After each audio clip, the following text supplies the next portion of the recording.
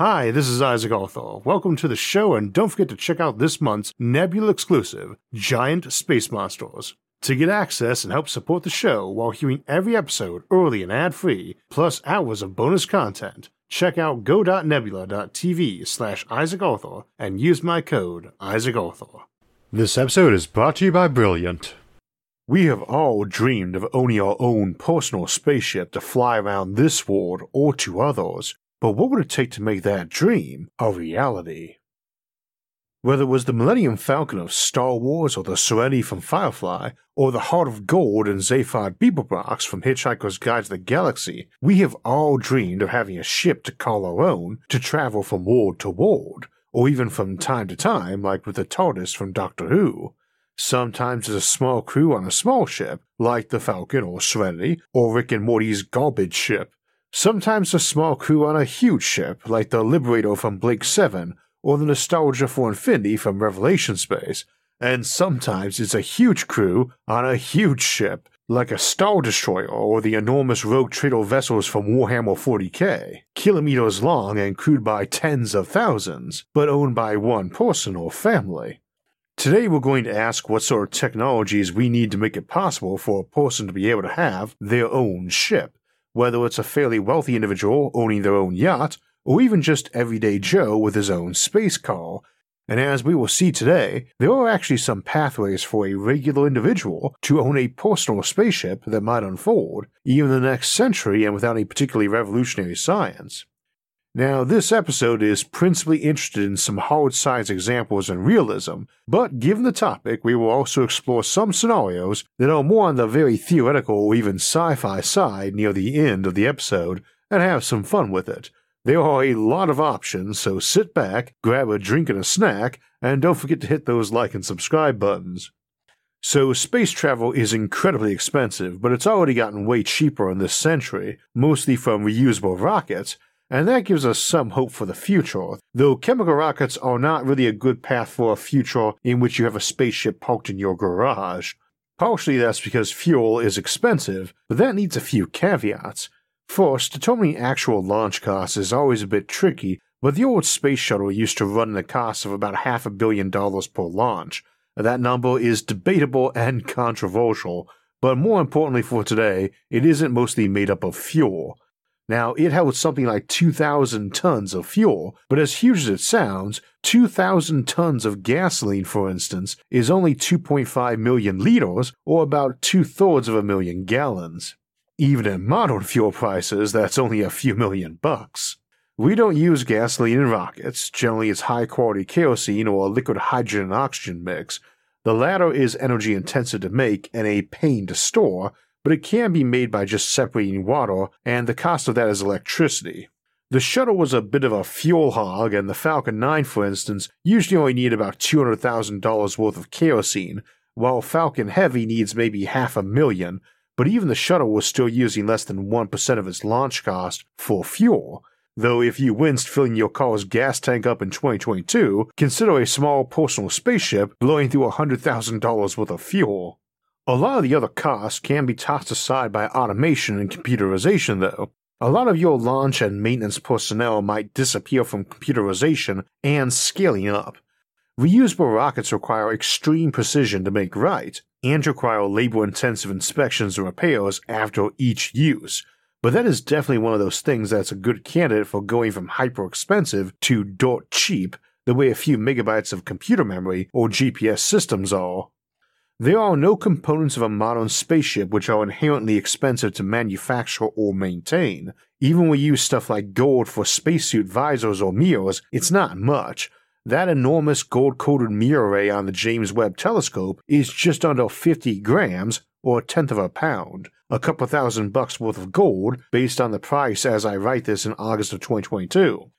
High-quality aluminum for the spaceship frame is also one of those things that more advanced manufacturing and cheaper electricity make much less expensive. Truth be told, we really are not that far from being able to economically mass print parts, and of course the nature of printing or a self-replicating economy is one where a lot of your gear for making your feedstock and power supply is also suddenly cheaper too. potentially causing a plummet in price tags for things like engines, super precisely machined airframe or rocket nozzles, and so on. So we could imagine a civilization where people did own rocket ships that could blast them into orbit every day. One where most or a large fraction of the cost was fuel, as it tends to be for cars, and where that amount of fuel was a bit smaller and much cheaper, maybe tens of thousands or so dollars per launch. That's definitely not personal car type space travel, but it is one where the cost to fly to space for a vacation or business trip starts getting comparable to chartering a personal jet or maybe even a first-class international flight. Also, on an alien world rich in methane, for instance, that we colonized, the cost of fuel is just pumping it, really, and a few thousand colonists might pump it as casually as we do water for farming. And that presumably requires a pilot, though in reality a machine mind weighing a few kilos and capable of lightning-fast reflexes and incapable of being distracted, sleepy, or malicious might be a preferred option. Now, in the shorter term, this is probably an example of human-machine teaming, where your autopilot is designed to augment the human pilot and serve as a backup, and people might prefer that. Such being the case, you could run your own spaceship to and from orbit, ferrying a dozen passengers on each leg, and probably be able to make more than one trip a day. In the same sort of economy, we also have the option for someone to own the equivalent of an interplanetary freighter, what we call a cycler or space castle. The notion there is to put a big heavy craft on a long elliptical orbit, crossing the orbit of two planets, usually Earth being one, but it doesn't have to be and could also be an asteroid or Lagrange point, and these don't stop, they just swing past those worlds. They require no refueling, same as anything else orbiting, maybe a few nudges here or there. What that means is that a small and light ship meant for darting to orbit and back down to the ground that's led on things like comforts and radiation shielding, since it has to pay the fuel bill for them each time, can instead dock with one of those slow behemoths for the long jaunt to another world, which can afford way more armor and amenities. Cycler castles are an example of a big ship that doesn't really need much crew, but might have a lot too. Hospitality services for passenger and maintenance crews for spaceships. Indeed, they might have large hydroponic facilities for growing food and recycling air and water. Plus, they would be far easier targets for automated fuel pods to be sent to, given that they don't deviate from their predicted course much and could easily open a pod launch from some fuel depot or refinery, where they could then refuel smaller ships, or receive spare parts too. Now, cyclers are slow, and interplanetary ones have trip times comparable to the orbital periods of the planets they service, which means they aren't so much hotels as short-term homes where you'll be for months or even a couple years, though they also work for orbits around planets, not just stars, so you could see these on trips between orbital colonies or multi-moon systems where the duration of trips are weeks or even days. Spaceships might be used to launch assist like mass drivers too, and radiation tends to be high in the space around such worlds, so a big cycler with thick shielding might be handy. If you own a personal spaceship docked on one, it might be like an RV camp, and for the captain of an interplanetary cycler, it's less like running a hotel than being a landlord, or a freighter captain on one of those huge slow container ships we have. Speaking of moon systems around gas giants or moving around asteroid belts or collections of orbital colonies, travel is easier. Here there's no real need for any advanced or expensive spaceship. A lot of times there will be minimal escape velocities to leave these objects and move through that volume of space, and none of it is through thick air exerting extreme heat and pressure on your ship. Generally speaking, you only need the majority of your ship to be fueled by mass when you need a delta V greater than the exhaust velocity that fuel or propellant has when burning out the back of the ship. How fast all the burned or exhausted particles are moving is the exhaust velocity, and for rocket fuels that tends to be anywhere from 2 to 5 kilometers per second. The rocket equation is quite harsh when you're trying to get a ship moving at a speed similar to that exhaust velocity, and utterly tyrannical when it comes to speeds in excess of that, which unfortunately all the speeds usually need to get away from Earth, but not from moons or asteroids. A 1-ton ship trying to reach its own exhaust velocity needs 1.72 tons of propellant for the job, ideally, but to get to half that speed, it needs only a third of that fuel, 0.65 tons, and a quarter of that speed, which might be a kilometer per second, only 0.28 tons. For double that speed, 6.39 tons of propellant, and for triple, 19.1 tons. or 95% of the initial mass as propellant rather than ship and cargo. That's essentially the key problem with chemical rockets. Earth's escape velocity is more than 20 times what it is for the largest known asteroid, Ceres, which we often classify as a dwarf planet like Pluto. The higher the exhaust velocity of your propellant, the better, and the same for specific impulse, which can be thought of as how many seconds a given propellant lets you hover a rocket in Earth's gravity. Simply having the highest exhaust velocity does not automatically make something the best fuel or propellant, but it's a central feature, and to highlight that, a 1-ton ship seeking to get away from Ceres using liquid hydrogen and oxygen with an effective exhaust velocity of 4,500 meters per second is only needing about an eighth of a ton of that fuel, a lot like a car's gas tank, and that same rocket trying to escape from Earth would need 10.5 tons of that fuel, and more like 80 tons for many of the fuels with about half that exhaust velocity.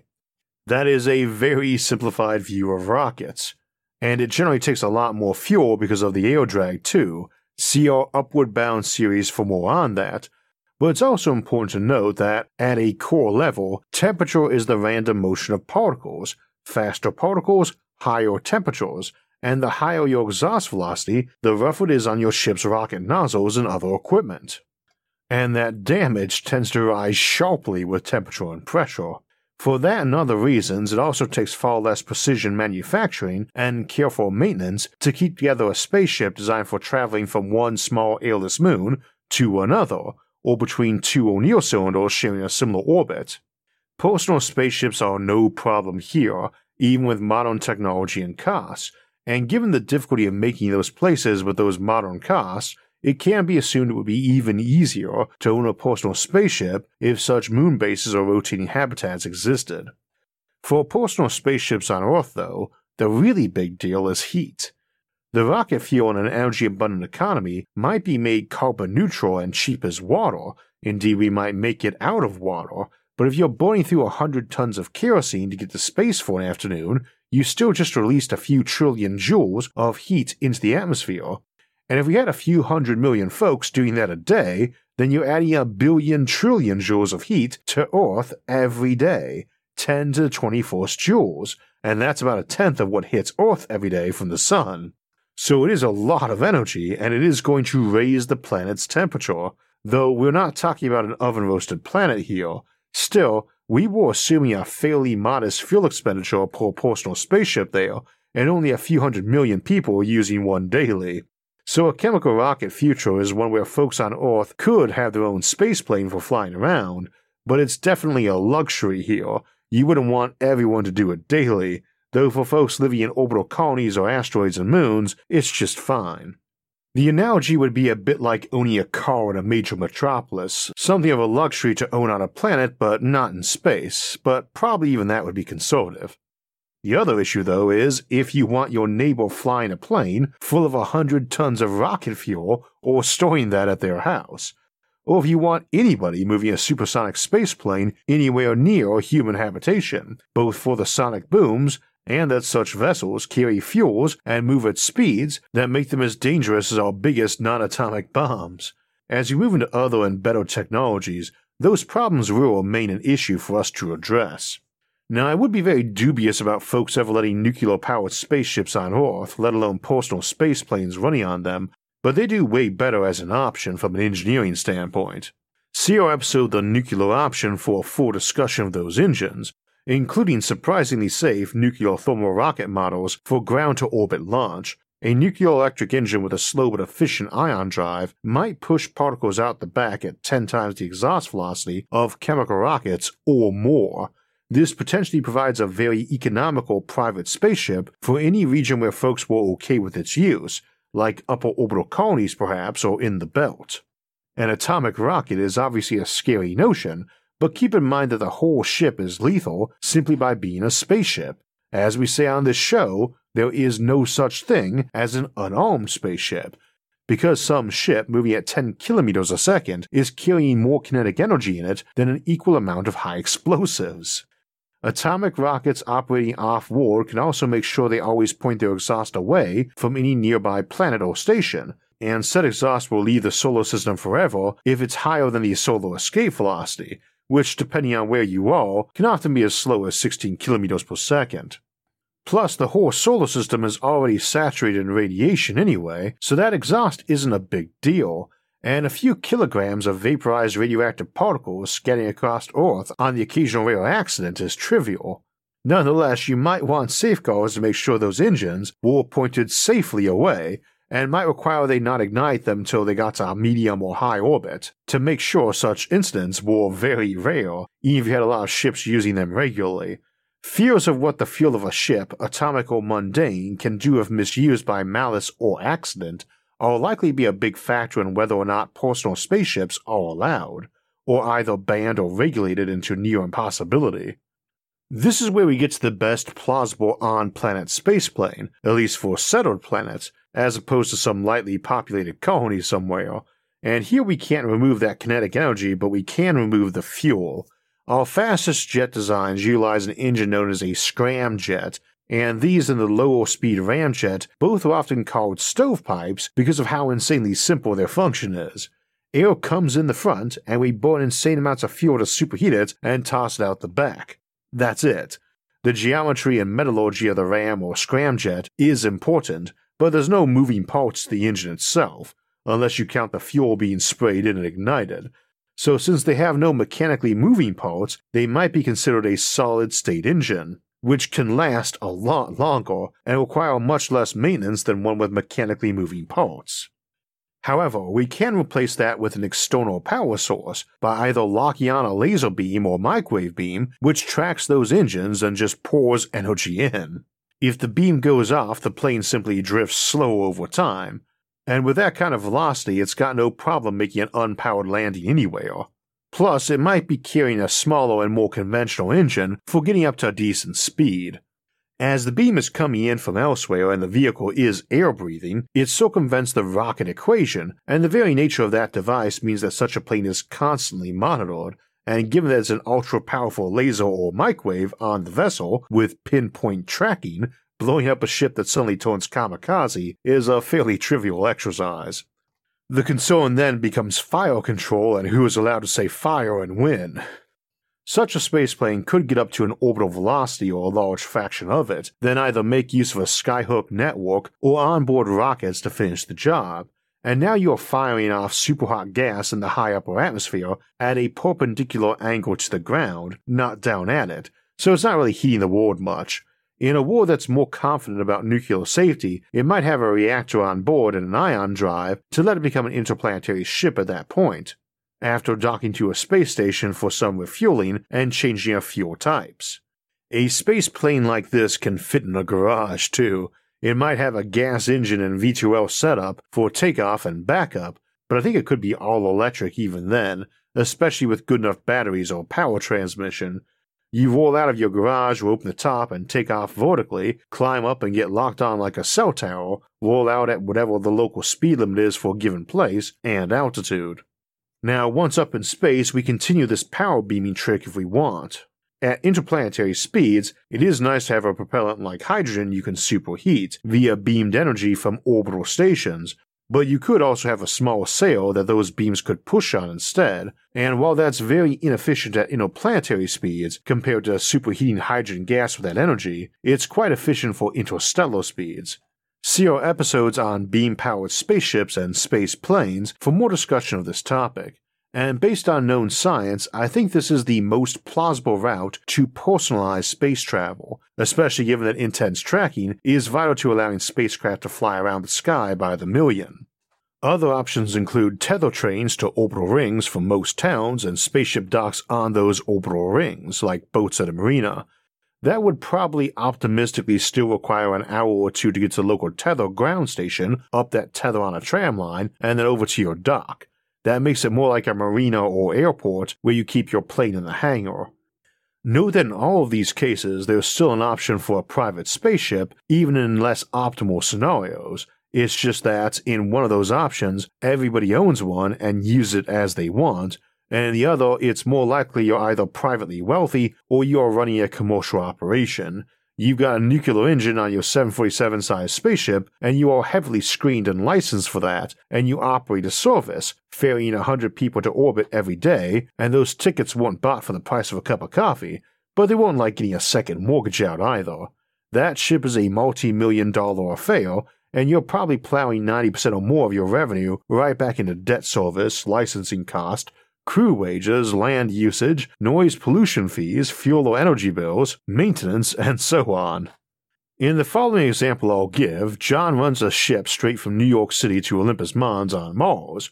The ship weighs 1,000 tons and has 100 cabins suitable for a person or for a couple who like each other enough not to mind being crowded. The accommodations are mostly in virtual reality, but there's a gym and a cafeteria and some other amenities, and half a dozen staff who are a constant challenge to scrape together payroll for. It collects its passengers in the harbor and gets beam-powered turbines to push it out to sea and up into the air. It uses a lot of that energy to grab water and electrolyze it into hydrogen and oxygen as it goes, or tanks up before going, maybe filling up on both to burn them, or maybe just hydrogen for heating via beamed energy. Then, when safely away from the city, it races up on beam-powered scramjets, then switches to beam-heated hydrogen or hydrogen-oxygen rockets to get into orbit. It isn't going to dock with anyone, rather it's going to expand out its cabin to form a ring, which it will begin spinning for artificial spin gravity, and on that ring it's going to stretch a reflective sail for a laser to bounce off of, or a microwave mesh to absorb energy for running an ion drive.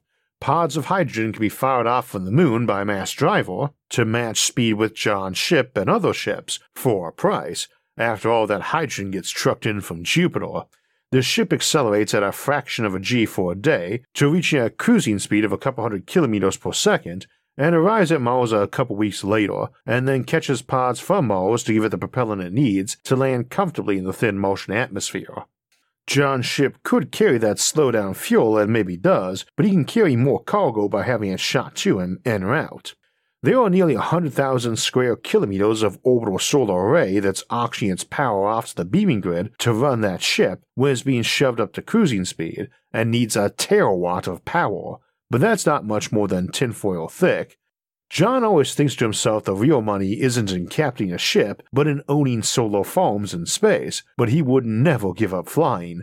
The excitement, the new places and people, the knowledge that at any moment Earth control might flip on his autopilot, or blow him out of the sky if he doesn't work with precision. Definitely an interesting picture. Now, beamed energy is awesome but also relies on others. It generally matches fission or fusion for interplanetary work. At the interstellar scale, it is better, and you need something like cheap and safe antimatter, which is something of an oxymoron by current science, or a micro black hole, which ironically is way safer than it sounds, based on current science. See our episodes on black hole ships or antimatter factories for more discussion of those.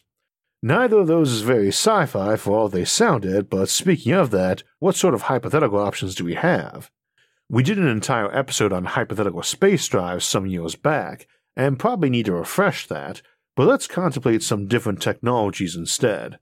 Now, mass is a strange thing in physics. It has the effect of both determining how strong gravity pulls on something, how strongly something is pulled on by gravity, and how a given piece of mass responds to being shoved on in terms of its new speed and momentum. This feature we call inertial mass, and we have some reason to think it might be possible to alter it.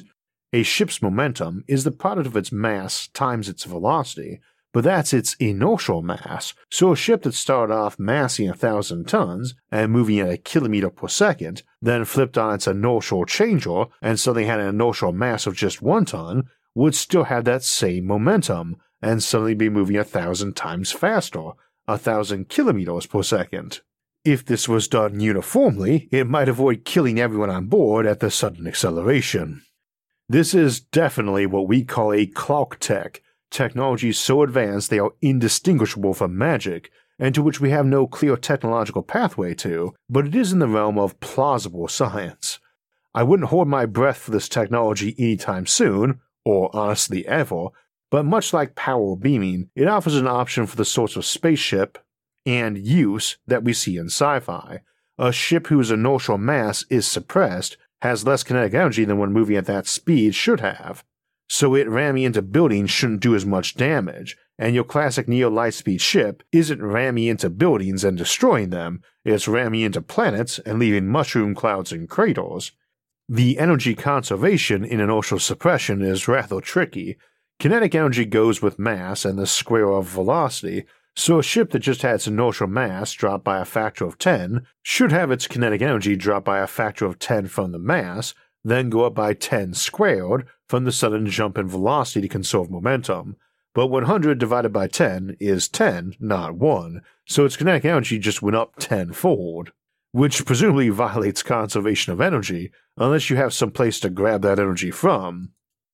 Additionally, you can't really ignore the effect such a drop has on chemistry. As we said earlier, temperature and heat are essentially random kinetic energy of particles, so if your blood suddenly has its inertial mass drop by 10 and its kinetic energy go up by 10, then you suddenly have 10 times as much heat in your bloodstream. Obviously a pretty potent weapon if it worked that way, but there might be workarounds. It is an awesome sci-fi handwave for any authors or game designers interested in making ships easier though, because it would massively cut down on how much fuel you needed, and how much damage a spaceship would do if ramming something, though you would probably have to say it was a bubble of low inertial mass, inside which everything behaved the same. Hypothetically, any particle with zero rest mass automatically moves at light speed, so an inertial drive able to temporarily drop that mass to virtually nothing, or even flat out nothing, would move at light speed. Hypothetically, if you could take that further to make it negative inertial mass, it might move superluminally, though that had bad consequences for the ship that tried it in the novel Redemption arc by Alastair Reynolds, one of my personal favorites.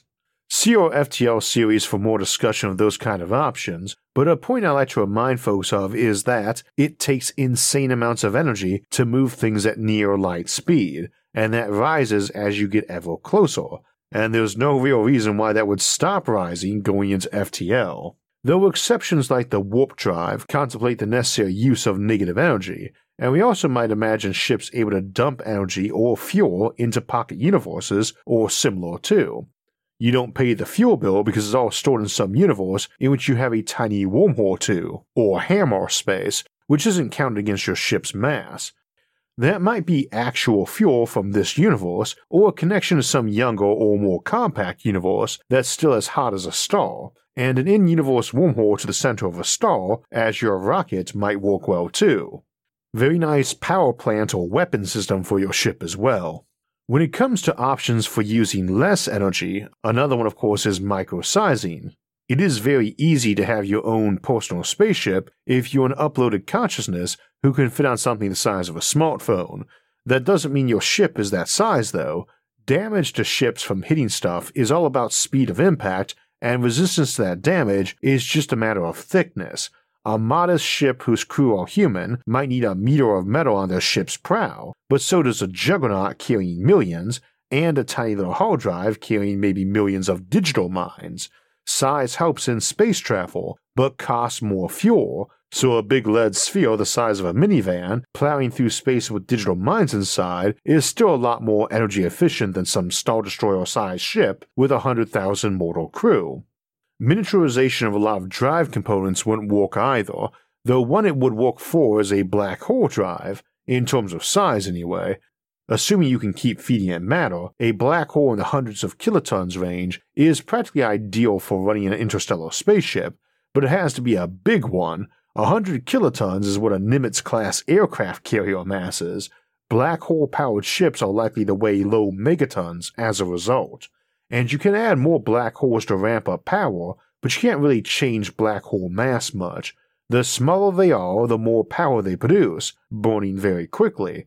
A megaton black hole masses 100 times what a 10 kiloton black hole does, but lives 1,000,000 times longer, about 1,500 years, while pushing out 356 trillion watts of power. But the other, smaller black hole would produce 10,000 times more power. That's around 20 times the power consumption of the entire human race right now, for the bigger, lower power black hole. About 20 times all the instant light on Earth for the smaller black hole, which would barely survive 12 hours. It's important to think on that when you're contemplating stuff, trade and cost and so on. What a ship is bringing for trade to be paying for such titanic engines needs to be contemplated in terms of all those ports of call probably having the exact same type of power plant. You are not moving food from planet to planet because they can pay for all the lighting and environmental tailoring using a power plant like that. Luxury foods might be different, of course. And as unrealistic as something like an inertia drive or light-speed drive might be, in many ways, it's the economies of sci-fi empires that make even less sense. No place where anyone can afford to own a spaceship they haul ice towards for water with is ever going to have shortages of air and drinking water, for instance. You might own some big 5 megaton trading ship kilometers long running on a megaton black hole in its basement with a crew of 100,000, but something using that same power plant could be powering the entire modern economy several times over, or lighting up around 1,000 full-size O'Neill habitats, each home to hundreds of thousands of people too. In that regard, a lot of your ships are going to be interplanetary and slower, probably keeping to a speed roughly on the same order of magnitude as the fastest exhaust velocity they can make happen by pouring energy into hydrogen. Hydrogen is ultra plentiful and dirt cheap in a space economy, and you just get better thrust by putting your energy into those than shining out the back as a flashlight, assuming you are not aiming to move much faster than you can heat that gas up to. Light has an exhaust velocity of light speed, so it always does best, kilogram for kilogram, as a propellant. If they can blow them out the back of the ship at millions of kilometers per hour, then figure on your typical passenger ship making that speed, and a freighter doing maybe a half to tenth. Big does not mean slow where ships are concerned, more like the other way around, bigger can be faster, but bulky and non-perishable cargo doesn't need to move fast, and if you can deliver it for less cost, that's what you do. If someone has a contract to deliver 10 quadrillion tons of ice to Mars over the next century, there's no reason to rush delivery to weeks when months are vastly cheaper, while at the same time you have operating costs for owning that ship, so you don't want to go too slow either. In one direction, these become space cars or maybe RVs or yachts. They really are not going to be junkers like the Millennium Falcon is often shown to be. Maybe in a period of strife or techno-barbarianism, after a war you might have clunkers, especially around multi-moon gas giant systems or asteroid belts. But otherwise, it's an energy-abundant economy that's probably got robot vacuums and mops better than what we have now, so the ship is not dirty. Keeping that in mind, the other direction for ships to develop in is big ones. Those might still be small crewed or single too. Automation can do amazing things. Big crews on big ships also might still have tons of elbow room. Some kilometer-long ship with a crew of 10,000 might sound crowded like a submarine, but in practice, that thing would have vastly more room than even our biggest skyscrapers, and there's quite a few thousand of those with thousands of residents and often shopping centers and community areas too.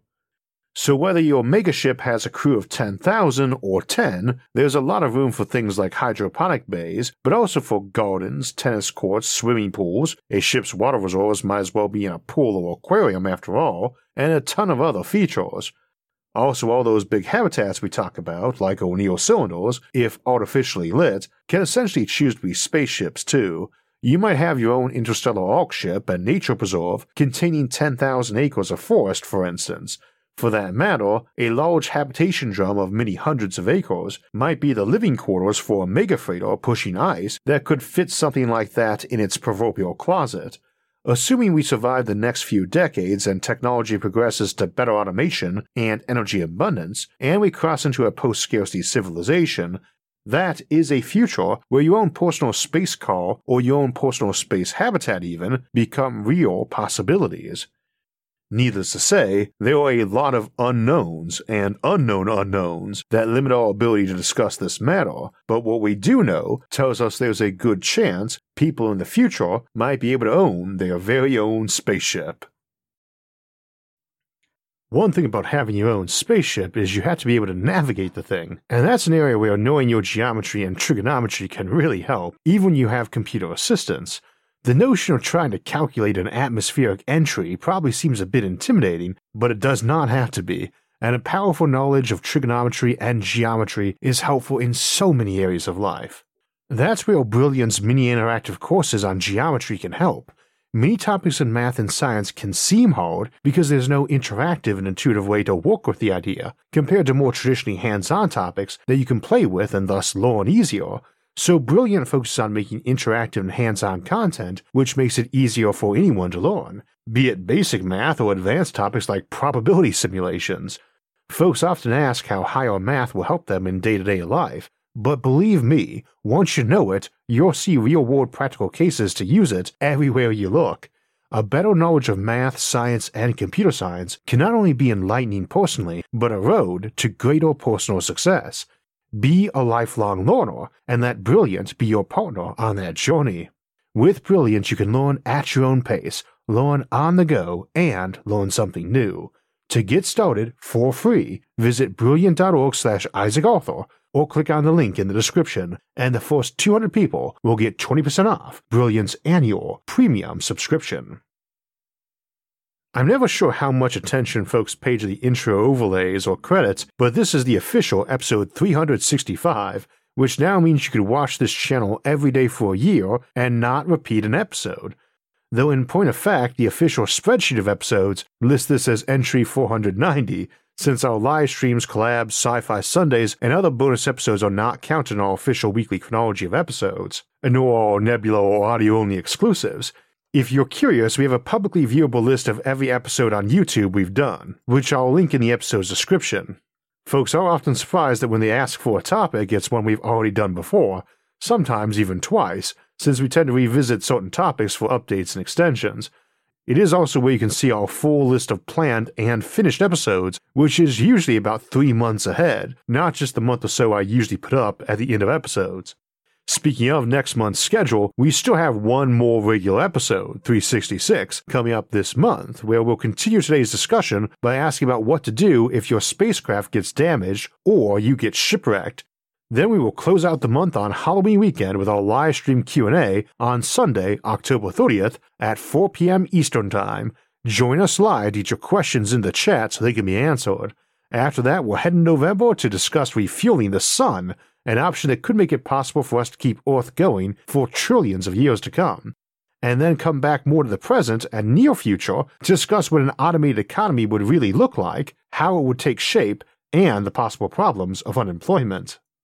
If you want alerts when those and other episodes come out, don't forget to subscribe to the channel and hit the notifications bell. And if you enjoyed today's episode and would like to help support future episodes, please visit our website, isaacarthur.net, for ways to donate, or become a show patron over at Patreon.